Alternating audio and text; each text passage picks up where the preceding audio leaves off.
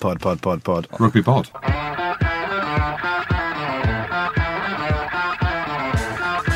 Hello and welcome along to this week's Rugby Pod. I'm your host Andy Rowan. Big Jim and Goodey are here with me as usual. Thank you very much to Rugby Pass for their help with the pod. You can now watch the show live on rugbypass.com, and a big thank you to Guinness as well for their help with the live shows. The ones in Twickenham and Soho in May are now both sold out, so we can't wait to get along to those and end the season with a bang. Bang, bang. How are things, guys? Jim, you're wearing your glasses inside. What's going on? What are you doing, Jim? Told you, the gorilla's out now. The gorilla is out. It's summer. I'm here. Wearing your sunglasses inside says one thing to me. I look cool as fook. Do you wear them at home inside or?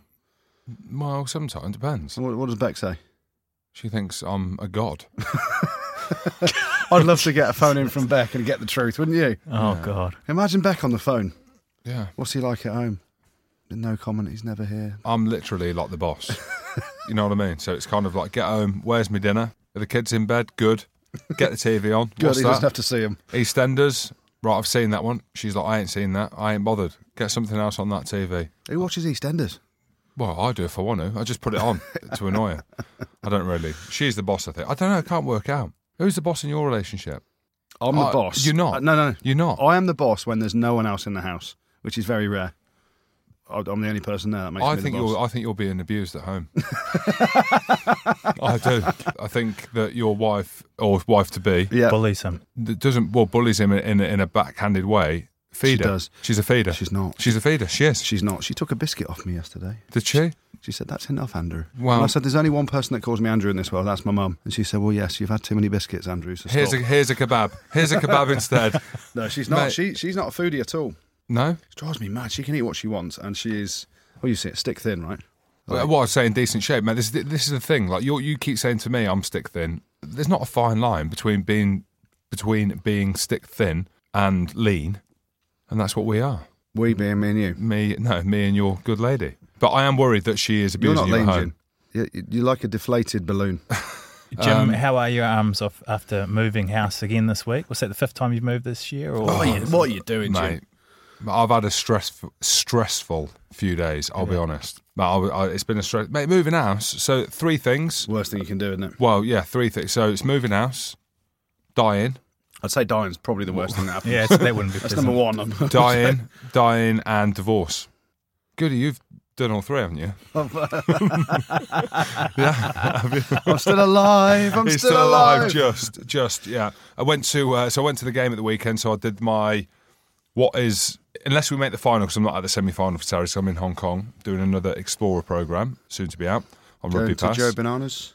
Never heard of it. Down to Wan Chai. No, don't know what that is. It's a cultural exercise, Goody. You have to take in all the culture of Hong Kong. Yeah. And I've seen you take in plenty of Hong Kong culture. Well, I've seen you take in a lot as well. So where was I? Yeah, so basically at the weekend, I was at Saracens for potentially the last home game and watched them absolutely annihilate Gloucester with my mate Slug. Went to Wolf Park Bar, got absolutely slippered. 35 pints in the morning. I mean, there's no exaggeration there, is there? 35 pints. In the morning, I've got my own breathalyzer, so I made sure it was fine. 9 o'clock in the morning, so obviously I haven't had 35 pints, I've had 3. Sunday, oh my God. So last year, Great Yarmouth rugby tournament. Have asked me to go down and hand out a load of awards. I pulled out because I was ill, picked up this thyroid thing, Graves' disease. I'm all good now, thank you, Goody. So I promised I'd go back this year. Little did I know, it was a 10-hour round trip.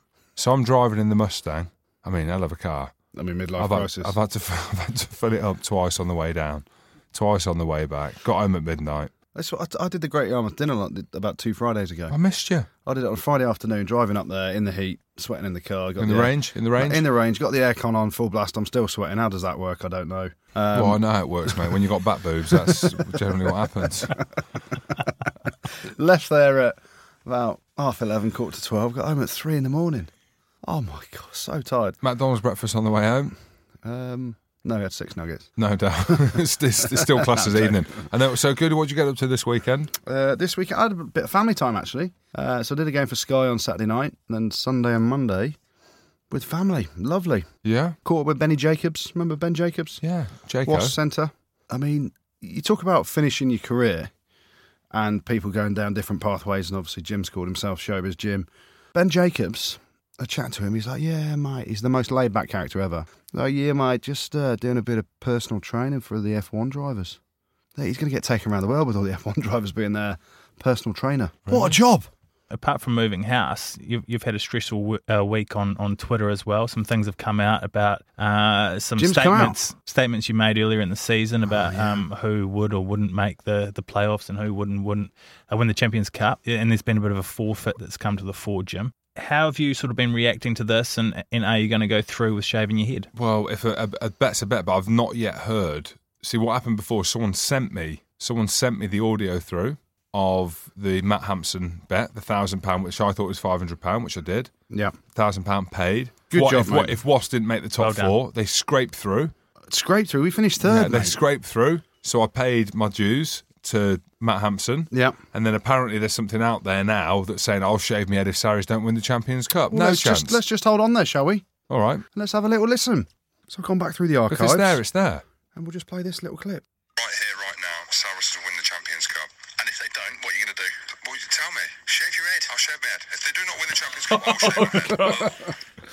There we go. Just to reiterate, if they do not win the Champions Cup, you said you'll shave your head, Jim. Matt, well, I'll shave my head. I can't shave it now because I'm off to Hong Kong next week for the documentary. When I get back, I'll shave my head. But mate, this is the issue with me. You're an idiot. Mate, I'm an idiot. Basically, you won't even take your shirt off at a live show. No, of course I won't. I'm digging into the pot, £1,000, shaving my head.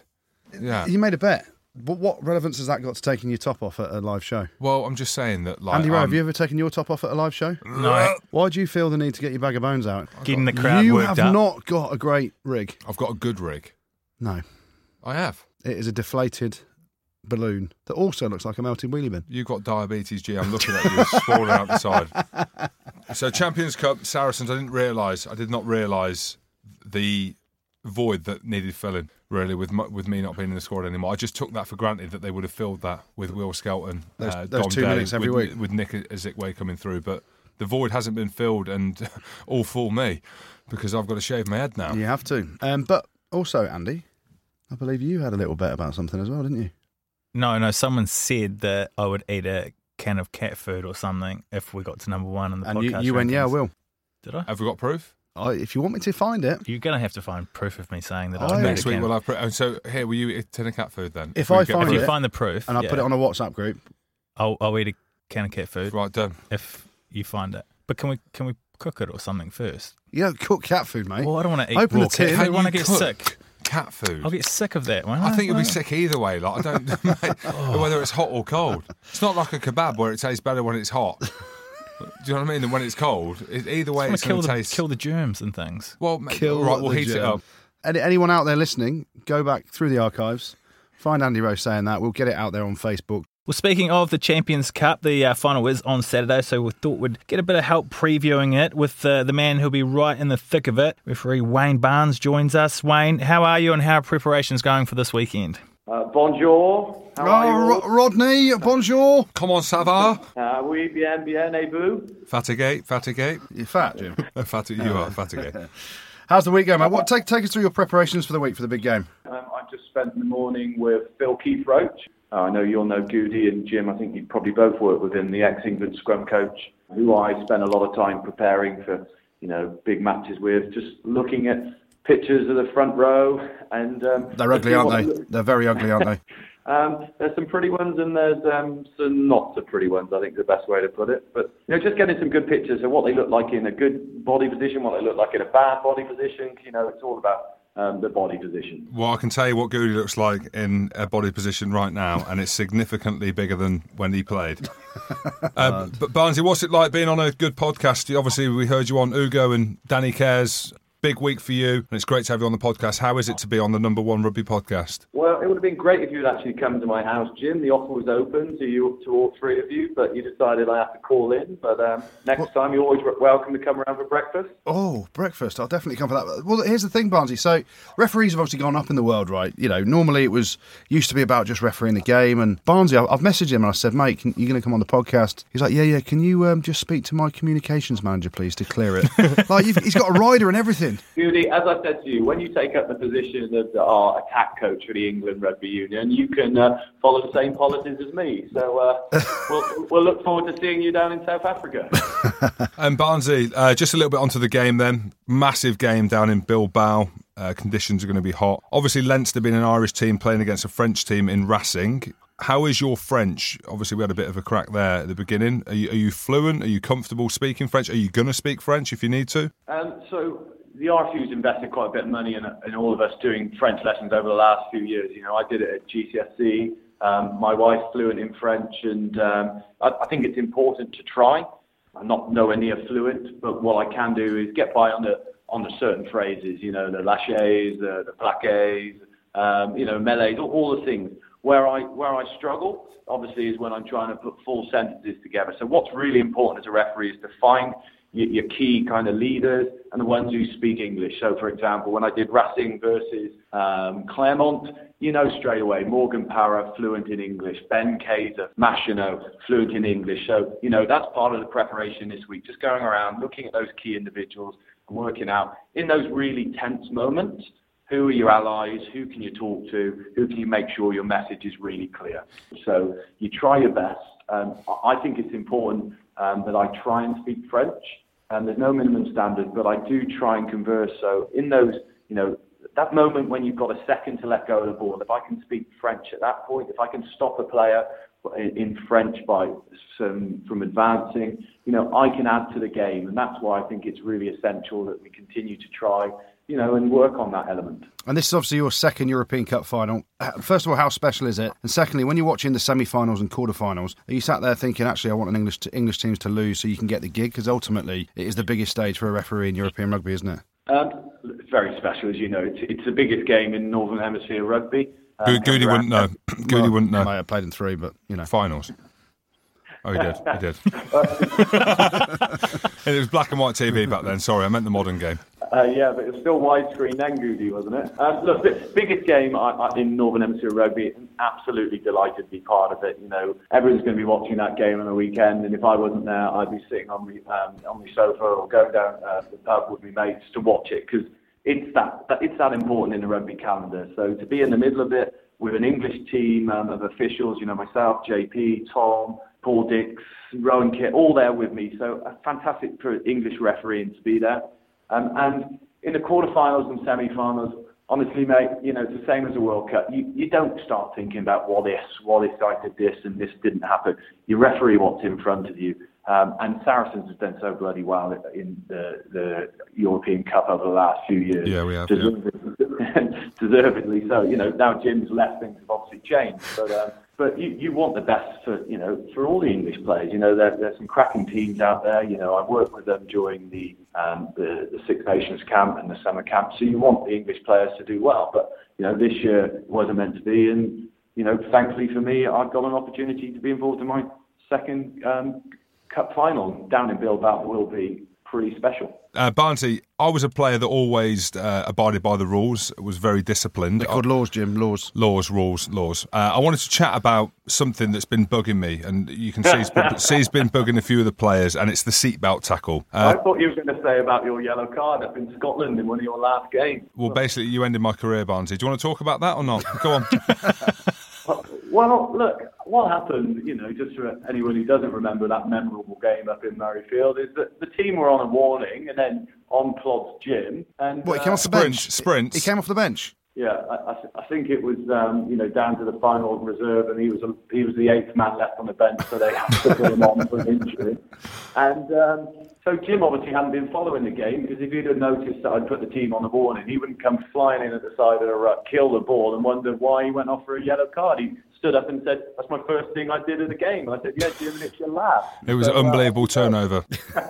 And do you know the funniest thing about that, Barnsley, and the genuine thing about it was Vern Cotter said to me before the game, when you go on, you can do anything, but do not give a penalty away. And that was the first thing that I did. So thanks very much for that.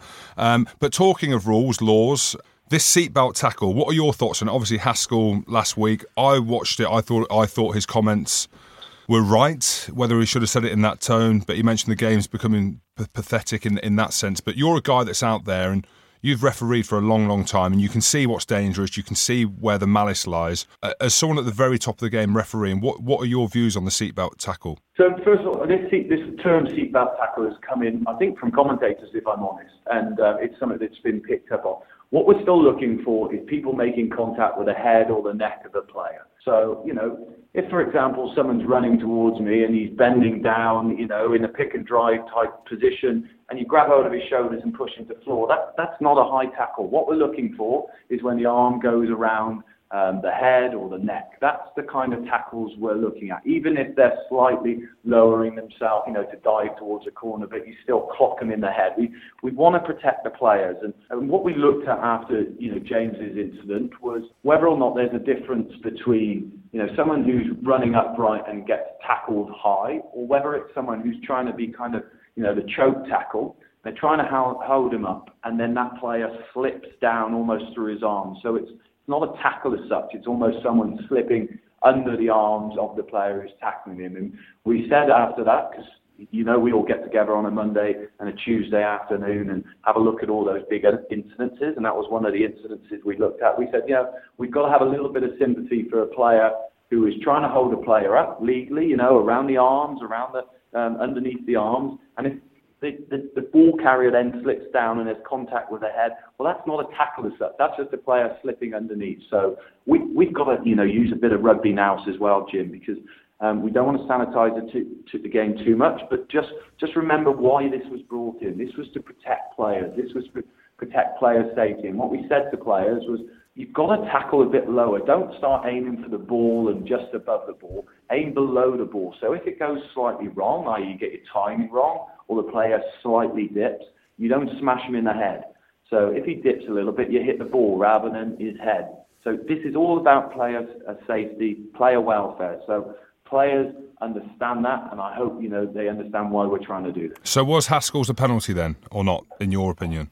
And we looked at it in the group, and we didn't think the TMO needed to come in for it. Okay, yeah, that's all. It's just trying to work out. And do you think there'll be changes next year on that rule or the interpretation of that? Well, what they're trialling in the under-20s, Jim, is obviously there's still a big concern about the amount of concussions in the game, and the best way to change player behaviour and almost force a change is through rules and through regulations. What they're going to trial at the under-20s is tackling below the armpit to see if that works. Now, obviously, you're never quite sure about what those unforeseen consequences are, so that's why it's important to trial it before it goes into the international arena and Rugby World Cups. But this is about protecting players, and so if it's worth trialing to see if it works, and let's see what happens on the back of that. But we still want to see people being tackled and tackled ferociously. But it's got to be a legal tackle. And then obviously you've been a professional referee now since 2005, and obviously it's changed a lot since then in those 13 years. Just for our listeners, all the referees get together on a Monday and Tuesday, do a bit of training, have a bit of banter. Just give us an insight into the referees. You obviously got yourself and Matt Carley, JP Doyle, Tom Foley, those sort of guys. Who's got the best banter, who's got the worst banter, and who's got the biggest bush? That's what we want to know. Well, if you lot would have come down to my game on the weekend, you could have found out yourself. But I think you both bottled it, so you'll have to come down next year. I was the nutritionist. I just couldn't get there. I was too busy eating. There was plenty to eat, plenty to drink. Actually, they ran out of beer after about 7 o'clock, so I had to go up to the local boozers and steal all of their supplies. So you would have been in good company there, Goody. Yes. Well, Nick Wood was reffing, wasn't he? Nick Wood got us home at the end. We were down with about 30 seconds to go, and Woody managed just to squeeze out a draw for us. But loads of the Premiership referees were there on Sunday at the charity match down at Lydney Rugby Club. Tom Foley, Luke Pearce, Christoph Ridley. A lot of bushes. That's what you're saying. A lot of strong men in the Wayne Barnes 15. But as I said, get down there next year and you can actually find out. Please. Can I ask a question on that? So you say strong men. Craig Maxwell Keys. What position did he play? He's about 3'1". Yeah, he would have been like Jim. He would have been on the bench. But I'll tell you what, Craig has got an engine in him. You all would have done, well, maybe not you, Goody, but you all may have done the yo-yo test. Oh, mate, I've done loads of them. Used to completed it. Yeah, completed it. Maybe in your car. But Craig will get up to 22, 23 on the yo-yo test. Oh, mate, I used to get 25. But Barnsley, last question before you go, and it's an important question. So Goody gives me a lot of stick on the podcast. You refereed me a lot of the time. Were you frightened by the amount of power I was generating around the rugby pitch, either carrying but mainly smashing rucks? Yeah, the best thing when you were playing, Jim, I knew I was safe because I had time to get out of the way. If you were getting the ball, it was going to be telegraphed, so I had plenty of time to get out of the way. The problem is when you get someone like Scott Brits coming down your channel, and then, you know, he's a bit more nimble on his feet. But you remember what happened to him, Jim? You know, he ran down my channel, so I put him on his backside too. Yeah, true. And Wayne, just finally, you've said before in the past that Goodey's one of your favourite players to referee. Why is that? And you know, do you have any favourite memories of him refereeing him? I guess there's two memories which stick out. The first was I was at refereeing Leicester and Worcester were on their way up there, and I stopped off at I think it was the Hilton for a cup of tea before the match with my boss Tony Spreadbury, and they were standing there, and all of a sudden, you know, Goodey and the Worcester team are there as well. So Goodey calls me over, tries to butter me up a little bit, and says, you know, Barney, oh, come on, I'll get those coffees. I'll even get you a chocolate slice. So I thought, oh, that's really kind of him. He's telling me, you know, what a wonderful team Worcester and how positive they are. About 18 minutes in, he forearm smashes Tom Cross in the face, almost decapitates him. I produce him red card, and he said, well, the coffee clearly didn't work, did it? Judas. And you'd already given me a yellow as well, you Judas. I know, in 18 minutes, Judy. That's how good you were that night.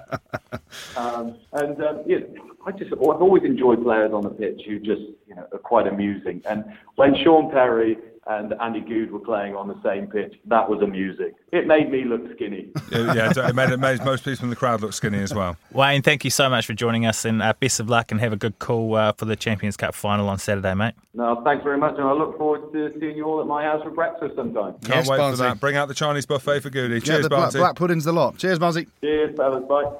He's a good man, isn't he? Good man. Hate him as a ref.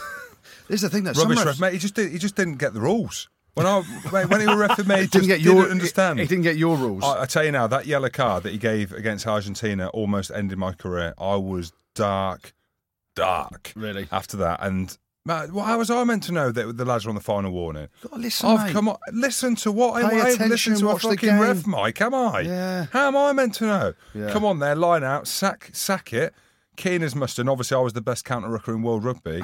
I've come flying in last minute, literally the last millisecond. I've slipped, gone off my feet, yellow card. I tell you what, though, I do like referees that you can have a rapport with, because there are some belters out there. Yeah, and there have been. I'm not going to name them, but go on, just name some. Dave Pearson was a belter. Why is that? Oh, he just loved himself. He's the one who sent me off. He used to come in, and we worked out at Leicester, right? So Dave Pearson come down from Newcastle. Or he was I liked him, I did. He was a northerner, but it was all about him. He'd come in, he'd be like, yeah, you know, I'm all about me today, lads, all this stuff. And we worked out at Leicester, if you gave him a compliment in the changing room just before, he always came in really well tanned, like his hair was done perfectly and all this stuff. We used to, like, Dino, you used to watch him, Dino tap on the arse and go, mate, your tan looks good. And Dino's ripping the life out of him behind his back, but actually, you know, backhanded, yeah. It's backhanded. And Dave Pearson, oh, thanks, mate. Give him some, you know, a smile and all this stuff. Then we get every penalty. But Dave Pearson, you couldn't talk to him sometimes. Barnsley, you can have a conversation with, and you know, there's some quality refs out there. And a lot of the Premiership refs are good fun. Matt Carley's a good guy. Yeah, he is, yeah. I like Barnes, and I do like Nigel Owens. I know he's referee of the Prem, but you know, it's clear you can have a little bit of banter. It's not life or death. You know, you can have a laugh with them, and they're very receptive to you chatting to them as long as it's not in a derogatory way. Would you say more referees are into the banter or not into the banter? Or? I'd say that the more confident they get, refereeing's a hard job. Do you know what I mean? Like, it's a tough job. Like, you do feel for them. Be a referee. I mean, being a player and seeing the abuse that they get from the fans now, and it is becoming more and more prevalent, isn't it? Referees get booed and stuff like that because of decisions, and it's a real tough gig because every ruck you can pretty much debate each penalty. Every scrum you can debate them. Yeah, it's a tough gig. You look at Luke Pearce as the ref. I found out his nickname. What? Squirrel? Tom Daly. They used to call him Tom Daly. Why? Well, he looks like Tom Daly, so we used to say that to him. Okay. And then when I was at Worcester, I used to say that to him. And we lost every game he ref by about 30 points. So. All to do with that. Yeah, thanks. But it's good. We wish Barnesy well. We're big fans of him here. No hard feelings. And hopefully he'll invite us. Mate, I'll hold a grudge. Do you? Yeah, he sent me off. Only time I've ever been sent off in my career. It was never a red. Mate, you took Crofty's head off, mate. It was a red. But we have had a bit of banter. He gave me a bit of banter when I was playing for Newcastle. There's a decent clip of it on YouTube. Yeah. How do you guys see the final going this weekend? It's interesting, isn't it? Irish in the heat. Well, exactly. Leinster are the best team on paper in terms of how they're playing, how they're coached, their structures, the way they play, the way they can play each and every facet of the game. The heat's going to be a factor, no doubt. It's got to be. The French are going to be more used to that. And they've got absolute game breakers in Nakarawa, Vakatawa, Yachawawa, Im, Pat Lambie at 10. They've got guys that can win games single-handedly. But the big thing for me is Machino's not fit. He's out. So I'm going to Leinster win with factor 50 everywhere for the Irish boys. I can't see Leinster losing. Every game I've seen them play, mainly obviously the Champions Cup, because they've not done that well. They've lost some easy games in the Pro 14. Goody says nobody cares. I care. And they don't play their best teams. So they don't. But I think across the board, from the coaching setup all the way down to the subs that come on and the culture that they've got there, they're primed to win it, aren't they? I'll be very, very surprised if they don't. So how do Racing win it? You hope in Leinster have an off day. You hope that the heat plays a factor. You wonder what their set piece is going to be like, because we've mentioned that their scrum is probably one of Leinster's weakest facets of their game. So and Racing, I've commented on a lot of Racing's games this year. Their forward pack is huge. Exactly. I mean, there's not going to be many scrums though, is there? I mean, both teams have got quality players. This is the thing. If it's going to be hosing down with rain, there'll be more scrums, kick to the corner, big French pack, mauling, here we go. You're a closet Leinster fan. Well, you're not a closet Leinster fan. You've been wearing their shirt down Oxford Street, haven't you? Well, to be fair, thank you to Lovell Rugby. They sent me a branded shirt. I didn't ask for much. I just said I'm a Leinster fan on the podcast. They've got wind of it. Next ring, through the door, via Stuart Lancaster. He's had to vet it. Number 19 jersey. Standard, legend. Standard 19. Legend above the number. Did it say anything else on the back of it? Or? No, just legend of 19. I said 4 or 5. Would have been my preference, but I could see me in the big sperm in the second row. Me and Tona. Dream team. But so thank you to Love Rugby, Leinster. I'm not going to the game though. You know. I'm going to Hong Kong next week, so I'm going to watch it with a beer in my hand. Come on, Leinster, because I'm best mates with Geordie Murphy, and Tad Furlong knows me as well. So no one knows you, Jim. Yeah, Tad. Interesting. I'm trying to think about this now. So Leo Cullen, head coach. Yeah. Won it as a player. There's no one else. No one's done that. There's no one won it as a player and a head coach. Well, him and the Paris Laurent Traverse. Did he win it at Brive? Yeah, he won it at Breath, yeah. So the battle of the coaches to be player and coach. Pat Howard, he never won it, did he? As a coach. We lost in the final. Wasps. Yeah, that's another one I played in. I can't believe I said that.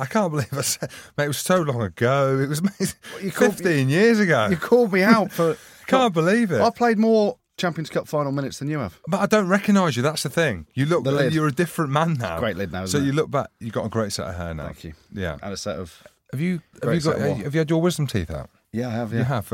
Yeah. It's, yesterday.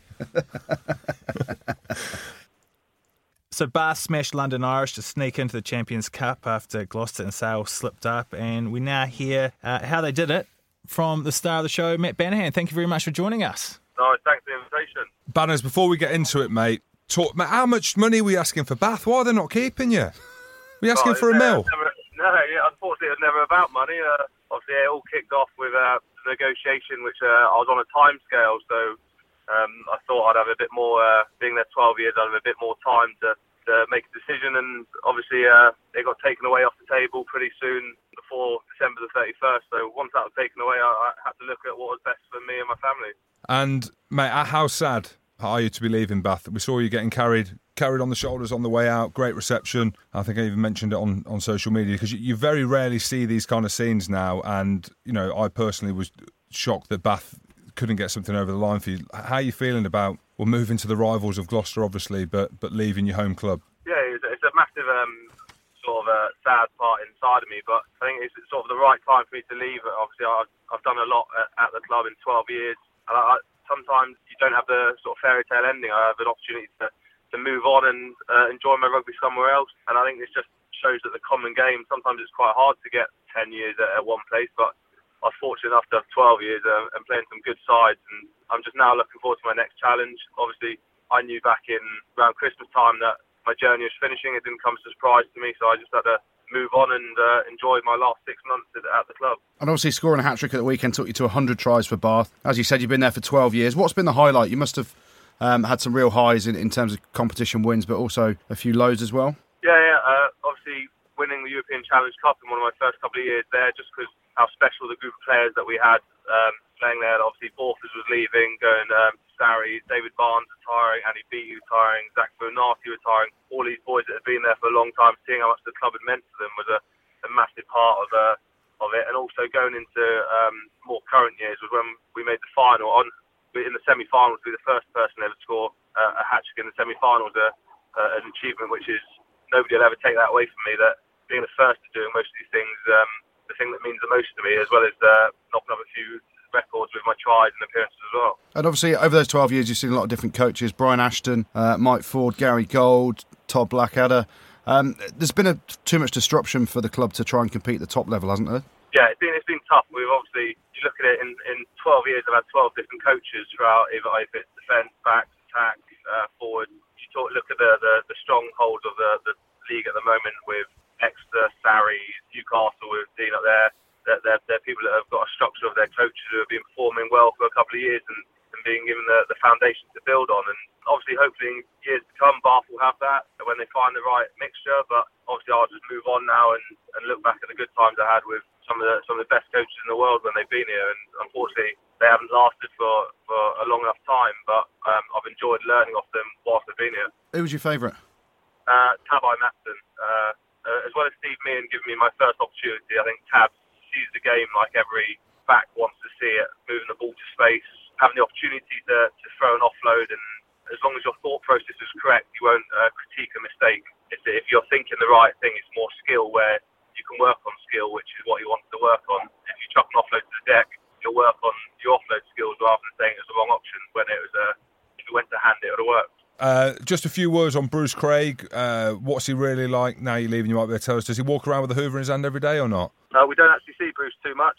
Obviously, he's been wheeling and dealing around trying to get new coaches and players in, so he's doing that. We don't really see him too much around at Farley House, but I'm sure he's trying his best to get the stadium that he wants and build the legacy that he wants to leave behind himself. And so when you talk about his wheeling and dealing with players and stuff, is Bruce Craig doing negotiations? Is he... when you talked about your offer was on the table and then you would there was a time scale put on it. It's not Bruce Craig doing that, is it? Well, what I know, it's not coming from Todd. So all I have to know is that it comes to the representative of the club, who I don't know who speaks above that. So I can only guess and sort of speculate who it is. But I think that when you look at where the club, when a coach wants his players and squads, and how we've gone through so many coaches, maybe that might be the reason why the coaches whose team is it sometimes. But we're still 15 players on the pitch, giving it our best. Whoever's putting the shirt on. Mate, away from rugby, you're a man that obviously likes tattoos like myself. I mean, mine look very good. So do yours. What's the worst tattoo you've got? Are you getting any more this summer? I haven't really got much time this summer, but my family hate my one on my knee. The face of the devil, which I also say is my children on a bad day. But so I've seen that a few times, mate. I smashed you down by the knees, mate. I've seen that tattoo.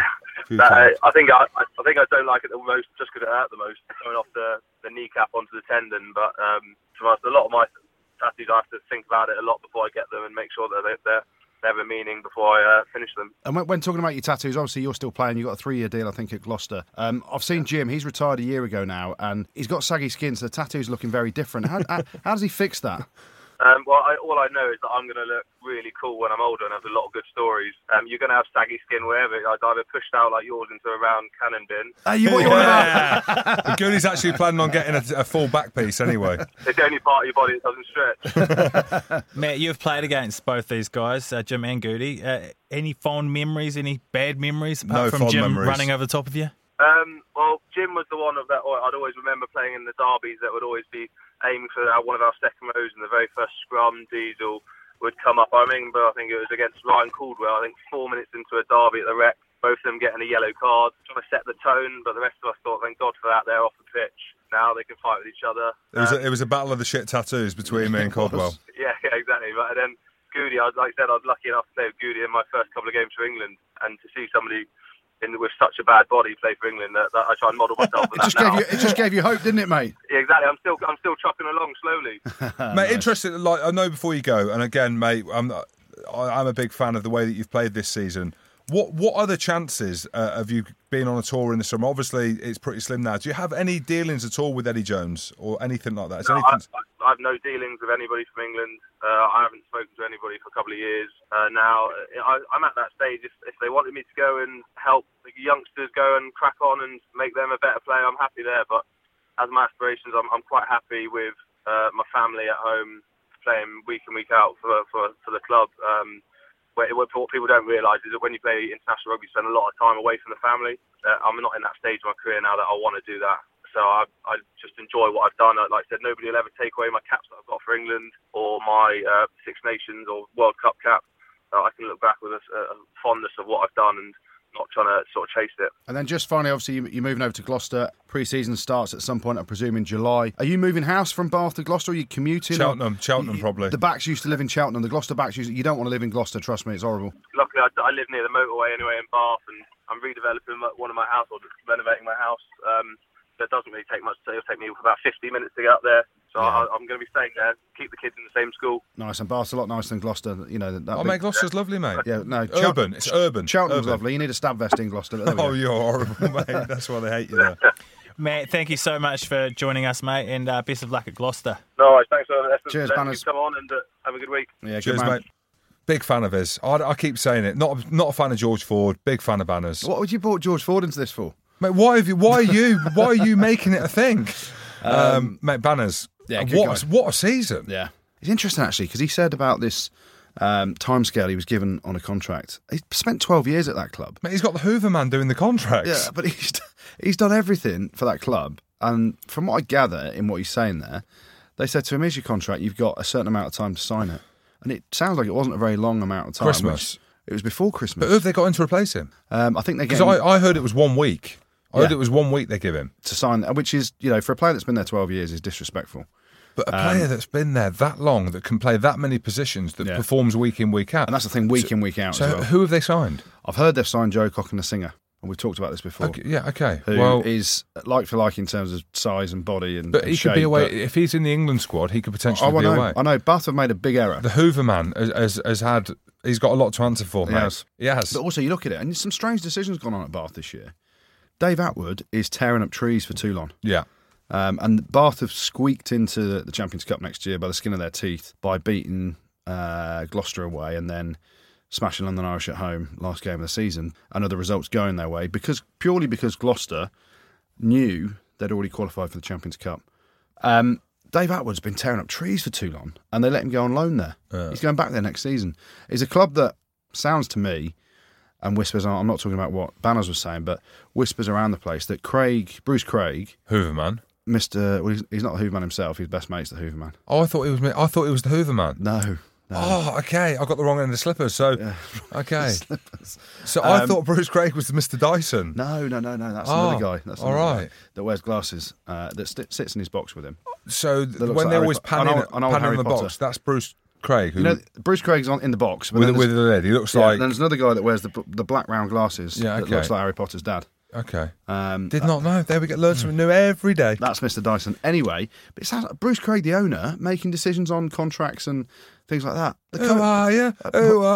To be fair, he's putting all the money in. But mate, Todd Blackadder's the man. Yeah. You can see actually his frustration. Yeah, there's the issue. Because people are like, change Todd Blackadder. Mate, he's a quality coach. And they obviously lost Tobias. Was he at Edinburgh with you? He was. No, he wasn't. He was player. He played then coached there. Yeah. Lads loved him. Then obviously went back to Crusaders. Yeah. God, I know my Ruggers Corps, eh? Still going on about Corps, isn't he? I mean, when are you going to let that go? Well, you keep going on about Ford all the time. Well, you say you don't rate him. Did that go viral or not? Did you see him at the weekend? Absolutely belting boys. Let's talk Premiership, shall we? Leicester rocking up, decided to rock up after the podcast last week. So George Ford got a try, a conversion, a penalty and a drop goal. And had a blinder. Called it a full house. That's what we used to call it. But forget all that stuff. Mate, he were belting boys. Smash a mile on yard, into touch. Webber's done a pick and go around the breakdown. He's absolutely belted him. He's belted Webber in his tits? He's belted him, yeah. The belly on Webb's. Well, mate, he basically melted when he hit him, but like...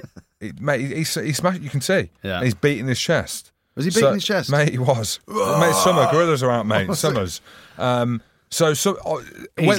welcome, Leicester. Well, I don't know, Matt. I don't know whether he's listening to it or he's got whispers. I know some of the lads, and I looked at it, and you kind of like watching it back, and I don't watch too much back, and I'm cringing a little bit about how hard we're going. But then you look at it, and it's right. And this week he plays well. plays very well defensively and does all the stuff that the Fish just said. And Leicester win comfortably. Yeah. But to be fair, Manu was class at the weekend as well. Yeah. I don't know what the hell his hair's doing at the minute. He's got a Terrible beef on. He's got a T-pay on his head. He's got the old T-pay. T-pay. Oh dear, oh dear.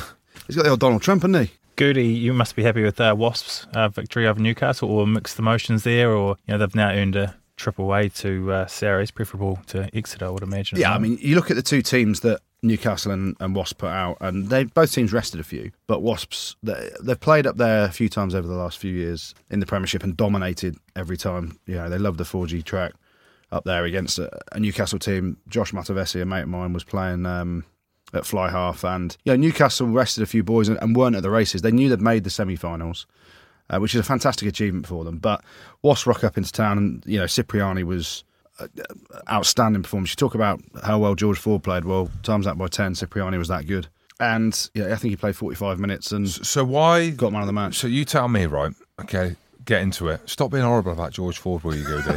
So why has Eddie Jones not picked Cipriani and he's picked George Ford? So both attacking wise, I actually think Cipriani's.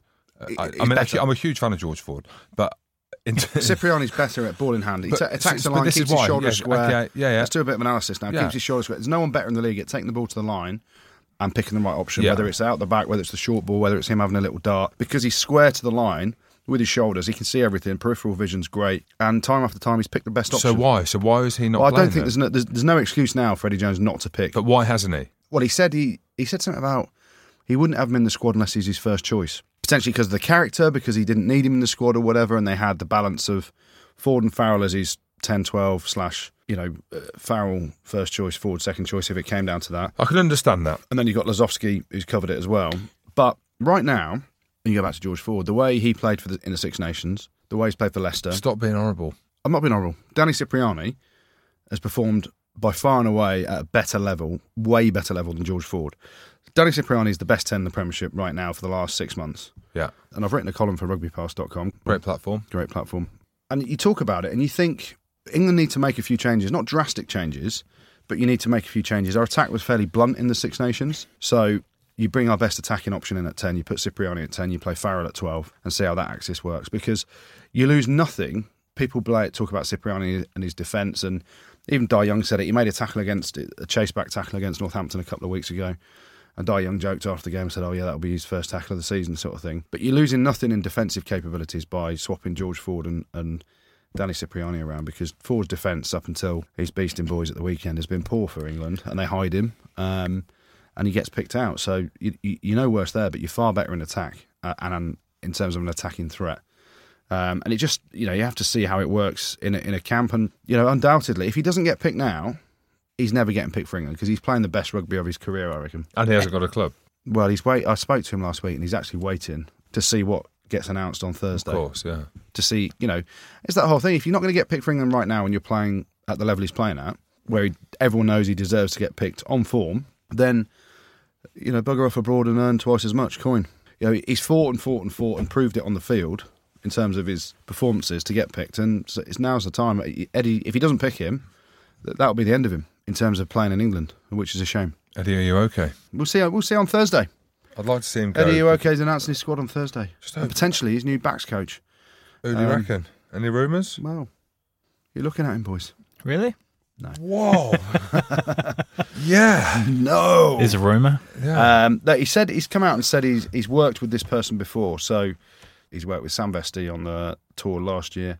Rory Teague, who's a head coach at Bordeaux. Sam Vesti's moving from Worcester to Northampton. And then Mr. Ella from Australia, who's Ella, hey. What's his name? Ella. Umbrella. What's his name? Ella. Glenn Ella, yeah. Glenn Ella, who came... Glenn Ella, rugby league legend from Australia. Okay. He's done a couple of... He did the tour to Australia a couple of years ago. I just don't understand why a top rugby nation, as in Tier 1, we haven't got an attack coach and we just chop and change people in as we fancy. Eddie, are you okay? Dictator. Yeah. You talk about fly-offs on the tour to South Africa. I think you've got to go Cipriani and Farrell as your 2 10s. Farrell could cover 12 or play 12. And then your third choice, I'd send Marcus Smith on the 20s and pick Simmons on the tour to South Africa. He's running the team that's top of the log, playing really well. And, the big decision, we've talked about it on the podcast, haven't we, about dropping Steenson and playing Joe Simmons. He was phenomenal in that game. Yeah, made a break, skinned Rob Shaw once, and then on the hoof. It's a difficult skill, and Jim wouldn't know about this, but being at your top speed, whatever your top speed is, and obviously... Why the top speed? Well, it's fucking slow. But then to be able to pick out a perfect 25, 30-metre pass at top speed after you've made a break, the skill level of that kid, Joe Simmons, is 21. But he's come through, and obviously Rob Baxter, fair play to him. That is a massive shout to drop your captain. Yeah. Your guy that's kicked the winner last year in the Premiership final, and the guy that sets the standard and has been so integral to that team in Gareth Steenson, and picking a 21-year-old at 10 who rips it up. In the biggest position on the pitch. Yeah. So fair play. I reckon, pick him for England. The only sad thing really is for that last game, John Kingston's last game at the club, it would have just been nice for John Kingston to get a top quality performance out of Quins, and it's just are not been, the Quins players bothered or not, Matt? It doesn't look like it. Matt, I just don't get it. Like, they're all on social media. We're on social media. We do a bit. We don't do a bit. Self-fabrication or whatever they call it. But the Quins boys are all over it. Self-promotion. They're all over it though. They're out there having a beer. End of the season. I'm not going to name names, but you go on there. They're all over it. I'm like, mate, you've been absolutely spanked and embarrassed yourself and the team. Why do you hate Quins and George Ford so much? Well, I didn't get invited to the testimonials. I don't know what's going on with it. Danny Cares, Ben Foden's, Goodey was there. Goodey? It's like a bloody... Yeah, I was at Ben Foden's last night. Is it a schmoozical or what? Well, it's Ben Foden inviting players that he's played with and against that he really respects and good mates. He had my old address. I apologise, I couldn't make it. That he invites, with the Saturdays were there, mixing with Molly King and people. Never heard of him. They haven't heard of you. I've never heard of him. Molly who? You never heard of Molly King? Never heard of him. Oh, a woman? No. You don't get invited to these things. Why are they all singing? You have no impact. Why are they singing? It's a bloody rugby do. It's just something different. It's good actually. Really good. Raised a load of money for Sparks charity, kids charity as well. So and a lot for the Ben Foden back pocket. You talk about Fodes. It looked good to me. I was just jealous. You talk about Fodes, and I think he played his 250th game for Northampton and final game for them at the weekend. Played exceptionally well, captained the side, led them out. It's a nice way to finish, and there's been some nice stories over the weekend, hasn't there, in terms of players finishing. Foden obviously won, he's off to New York. A few guys having a crack at conversions. Logo Monopola. Get your foot through it, son. Old Tekker's gym there. Old Logo. It's a nice touch though, that. Well, they were pissed, weren't they? The Sale fans and the people who run the Sale social media on Twitter. Oh, really? They said it was disrespectful. Really? Yeah. Last kick of the season, the kid's leaving. He's been there for a few years. It's their own fault, mate. For got 30 odd toes by him. Yeah. So yeah, they said it was disrespectful. They put it out on social media. Dry your eyes, Sales. I don't know. I ain't bothered. It's ruggers, isn't it? At the end of the David day. Pace slotted one over as well. Yeah, he did. Yeah, mate. Pacey. Who was reffing that game? He said, "Hurry up, or I'm going to sin bin you." Matt Carley, I think it was, wasn't it? Yeah, Matt Carley said that. Yeah. Fair play to him. See that referees have good bants. At the end of the season, everyone's looking forward to a holiday. Everyone was sunburnt at the weekend, sunstroke. Well, let's wrap things up. Let's see what's been good, what's been bad, and what's been ugly in rugby over the last week with Andy Good. Yeah, there's plenty of good, actually. Obviously, coming towards the end of the season, regular season in various competitions.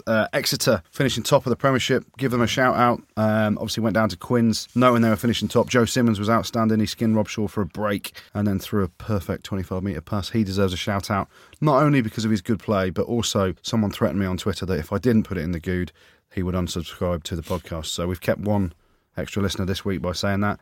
Tom Seabrook scored a try after 58 seconds on his Premiership debut. That's a big thing to do, Jim. Yeah. Your first Premiership try took like 17 years or something. Did you ever score in the Premiership? Yeah, I did. I can't. No, I think can't remember. Anyway, we'll move on. So shout out to Tom Seabrook. The Jaguares, or the Jaguars, they beat the Chiefs, Andy Rowe. Chief. 2 from 2 in New Zealand. So that was pretty good. Shout out to them. And then you go to all the players that have finished over the weekend. Ben Foden scored on his 250th and final game for Northampton Saints. Massive shout out to him. Matt Banahan, we had him on air earlier, with his hat-trick being carried through the Guard of Honour with a can of cider in his hand after his final game at Bath. Outstanding performance over the 12 years. Great way to finish for him. Vincent Clerc scored a try in his final game to make him the league's top try scorer in the top 14 ever. Passing Laurent Arbeau's record. Oh, look at that. Who's done your research for you, eh? Stats, Who's done all that? But the good this week goes to Rougerie. Oh, mate, how good was that? He played his final game for Claremont after 30 years at the club. Mate, 500. Where's that 500 been ponged out of? So he joined as an 8-year-old and he's played 419 games for the club and another 76 games for France. That is a hell of a career. He's Mr. Claremont. I think his mum's the mayor of the town or something like that. His mum's a what? His mum's the mayor of the town, The mayor, Jim. sorry, the mayor. Yes. But to play 419 games for any club and then you top that up with 76 games for France as well and 30 years at Claremont, that is a phenomenal achievement. So the good this week goes to Aurélien Rougerie. The bad, not too much bad really, but we've got to just give it straight to Gloucester for their biggest ever Premiership defeat. We've hosed teams on here before for big Premiership defeats, the likes of Northampton, etc., throughout the season. So Gloucester, I know they're fully focusing on the Challenge Cup, and it is an excuse, but you never want to go into a cup final off the back of your biggest ever Premiership defeat. So the bad this week has to go to them, and then the ugly, 2 bits of ugliness. Oh, what? 2 bits of ugliness this week, and they're both coming out of Australia. Nick Phipps on his stag do, dressed as a cow, pissed up a bar in his cow suit. No way. That's dressed pretty as ugly. a cow, he's pissed Dressed up a bar. as a cow, he's pissed up a bar. Has he been in trouble? Yes, he got banned and fined and all this stuff, and yeah, no good for rugged players around the rugby. Moo good. But that's not the ugly this week. The ugly is going to Israel Folau again. Mate, what's wrong with the guy? He's now posted a link to a video of an 11-minute sermon that warns against tolerance of same-sex marriage. Israel Folau, we know what you think. Let it go, wind your neck in, it's ugly. Mate, what's wrong with him? And we're talking about bloody a cow pissing up a bar. And now we're talking about a bloke that is just going wild. I know. Social media's the devil. And he shouldn't do it. Be careful about the devil, because he'll say something about you see what I did there, though? Yeah, you see what I did? It's a talking point upon a talking point. He's not happy with... he wants everyone to be Adam and Eve, not Adam and Steve. Mate. And in Australia, same-sex marriage is legal. It is. So we get what you say, Israel. We get that you're not into it, but you've made your point. Shut up about it. So Israel Folau, you get the ugly. Thanks, Goody. And we've got a couple of shout-outs to end on. First of all, good luck to all the guys riding from Falmouth to London on Friday to raise money for Care After Combat charity. And there's a couple of loyal listeners off on their stag do's this weekend who might need even more luck. Chris Coburn is off to Dublin this weekend with 36 fellow Ulstermen on his stag do. And apparently you've always been a big hero of his, actually, Jim. Guilty, sorry. What, is he a 6'8" streaker piss with terrible tattoos as well? He's just, mate, he's a guy who enjoys watching movies. He reckons he's filled you in the past as well. Oh, really? And Matthew Sprott is off on his with 27 mates as well. He was born in England but has adopted Scotland as his home. Because he wasn't good enough to play for them. And he shares your love of wiping from the front, Jim. So it's best men Guy and Hugh hoping you can pass on the message to meet them on Friday at 10 a.m. at Brother Marcus Restaurant in Balham. Good restaurant. He will be listening, and this will be his only instruction. Bring trainers and spare kegs. Yes. Yeah, bring them. Shall we go? Yeah, see you there, Goody. Friday, see you there. We're there, 10 a.m, Brother Marcus Restaurant in Balham. Thank you very much for listening. Don't forget to subscribe, follow us on Twitter, review us on iTunes, and check out eventbrite.co.uk for details on any upcoming live shows. Moo. Pod.